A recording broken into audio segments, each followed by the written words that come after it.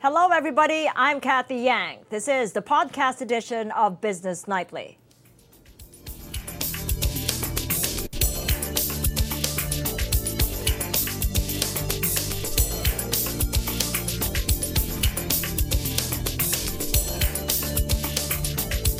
Chile backs out from hosting next month's APEC summit because of the continued protests. U.S. President Donald Trump and Chinese leader Xi Jinping are left without a venue for the signing of their interim trade deal.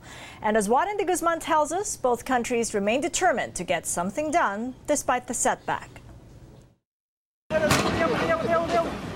Weeks of violent unrest resulting in the deaths of over a dozen people and the arrest of some 7,000 has forced Chile to cancel its hosting of the Asia-Pacific Economic Cooperation Summit in mid-November, as well as the 2019 United Nations Climate Change Conference in December. This has been a difficult decision, a decision that causes us much pain, because we perfectly understand the importance of APEC and COP for Chile and the world. The cancellation also disrupts a scheduled meeting between U.S. President Donald Trump and Chinese counterpart Xi Jinping. The two leaders were expected to sign an interim trade deal in Chile, an event the business world was counting on for a respite from damaging global uncertainty caused by the two economies' trade war.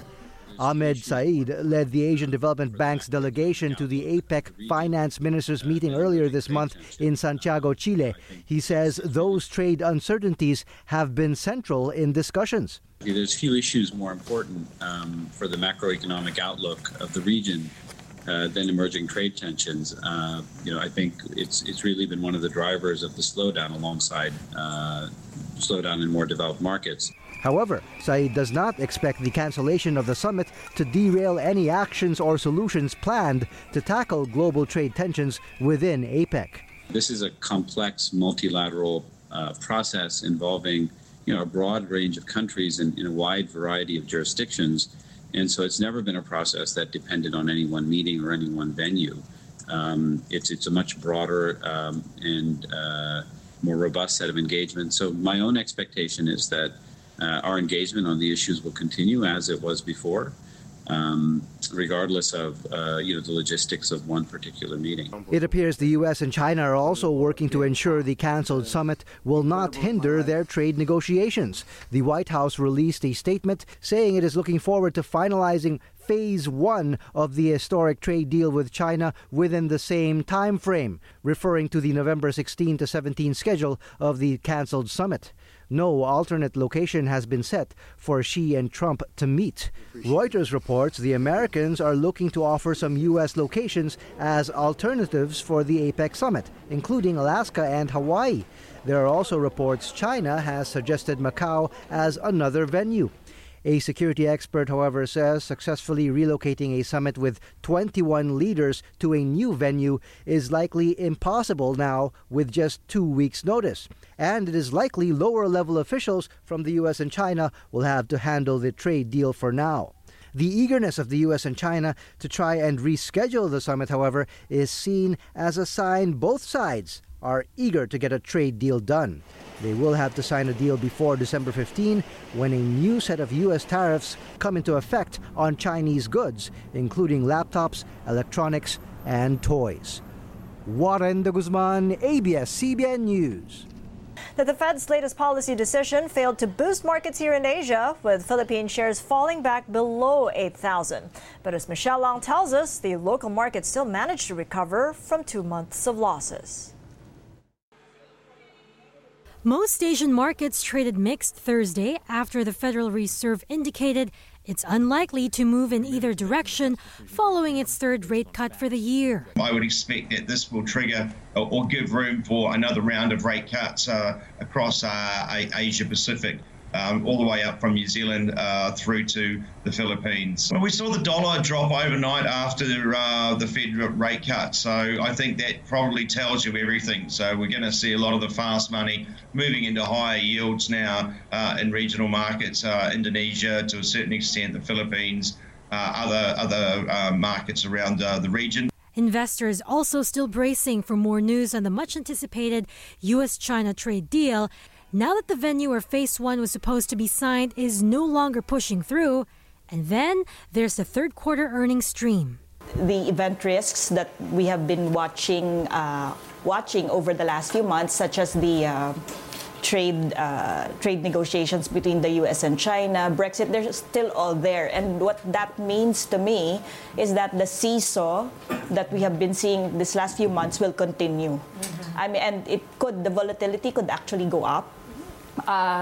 We can test 8,100, break it, but that does not necessarily invalidate the retest of the 7.7 that we saw recently. For the day, the PSE index fell 0.5%, back below 8,000, though it did manage to snap a 2-month losing streak. We're down first because we have a long weekend ahead, so investors choose to book gains for now, to take profits. At the same time, we are going to digest a lot of data next week, and investors want to see these data first. Among the big losers, BPI, which was sold down by nearly 3%, and Enrique Lezon's ICTSI and Bloomberry. No happy hollow window dressing for the PSEI today, but at least the market managed to snap a 2-month losing streak.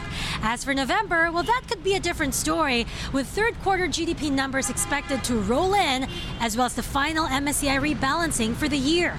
Michelle Long, ABS-CBN News. The Philippine Central Bank sees the country's inflation falling within the 0.5 to 1.3% range in October. This after the headline figure further cooled to 0.9% in September. The central bank says lower domestic oil and rice prices likely offset the upward pressures from higher electricity, water, and LPG rates, as well as higher costs of some food items. Still, the central bank vows to continue monitoring economic and financial developments that could affect the inflation environment. The inflation report will be released on November 5th. The growth of cash circulating in the Philippine economy ticked slightly faster in September. Data from the Philippine Central Bank show the money supply grew by 7.7% year-on-year to about 12 trillion pesos that month. This is faster than the 6.3% growth recorded back in August. Credit demand remains the principal driver of liquidity growth, with domestic claims growing by 7.5% due to sustained credit growth to the private sector. Despite the boost in liquidity, however, bank lending growth in September remained flat, with outstanding loans of universal and commercial banks growing by 10.5%. The central bank says that is similar to the growth rate in the previous month. Now, an industry group is ramping up efforts to help make the Philippines' information technology and business process management sector more competitive. The IT and Business Process Association of the Philippines, or IBPAP, says the Philippines saw moderate growth in the IT BPM industry in 2018. IBPAP President and CEO Ray Untal said that 5% growth translated to about 60,000 new jobs. But he says the Philippines still lags behind India. It's a very competitive landscape, I must say, and that is precisely why here in IBPAP our focus has really been to help pivot the IT BPM industry from what used to be very transactional activities that we were doing, and really harnessing the power of digital transformation so that we can rebuild the workforce and be prepared for the changing jobs that we are anticipating. As local lenders advance their services to the digital platform, attempts of online financial cyber fraud such as phishing continue to rise. But as Bruce Rodriguez tells us, Philippine banking regulators and local lenders have been banding together to combat this rising threat. Calls or text messages from unknown people, and even emails that look like they came from legitimate banks or websites. These are just some of the ways fraudsters try to extract financial information from unsuspecting victims, or what are called phishing scams. According to the Philippine Central Bank, they're now seeing a spike in phishing attempts after local lenders fully migrated to Europay MasterCard Visa technology for debit and credit cards in 2018. This made automated teller machine skimming virtually impossible for criminals, which forced them to shift to a different kind of financial cyber fraud.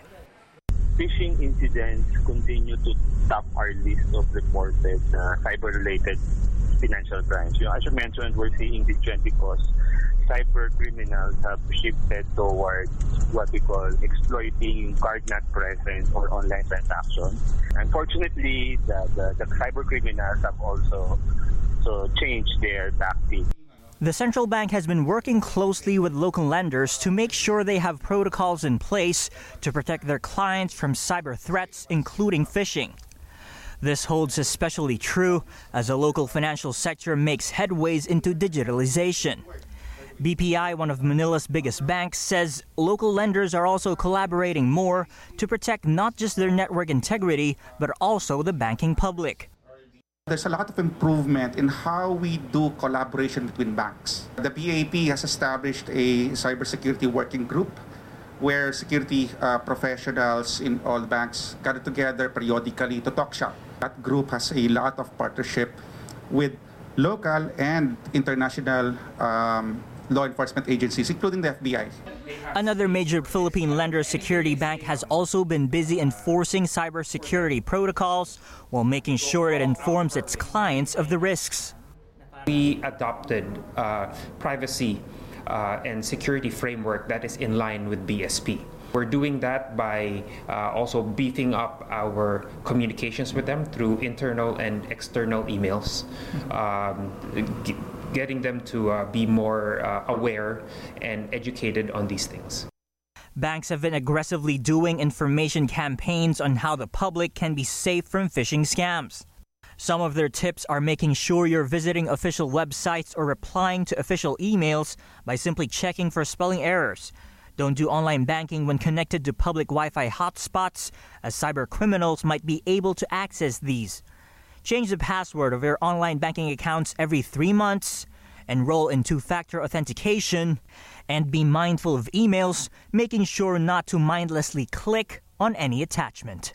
Bruce Rodriguez, ABS-CBN News. And that's it for today. This is the podcast edition of Business Nightly. You can watch highlights, recaps, and exclusive content of our shows online. Subscribe to the ANC YouTube channel, like us on Facebook, follow us on Twitter. Thank you for joining us.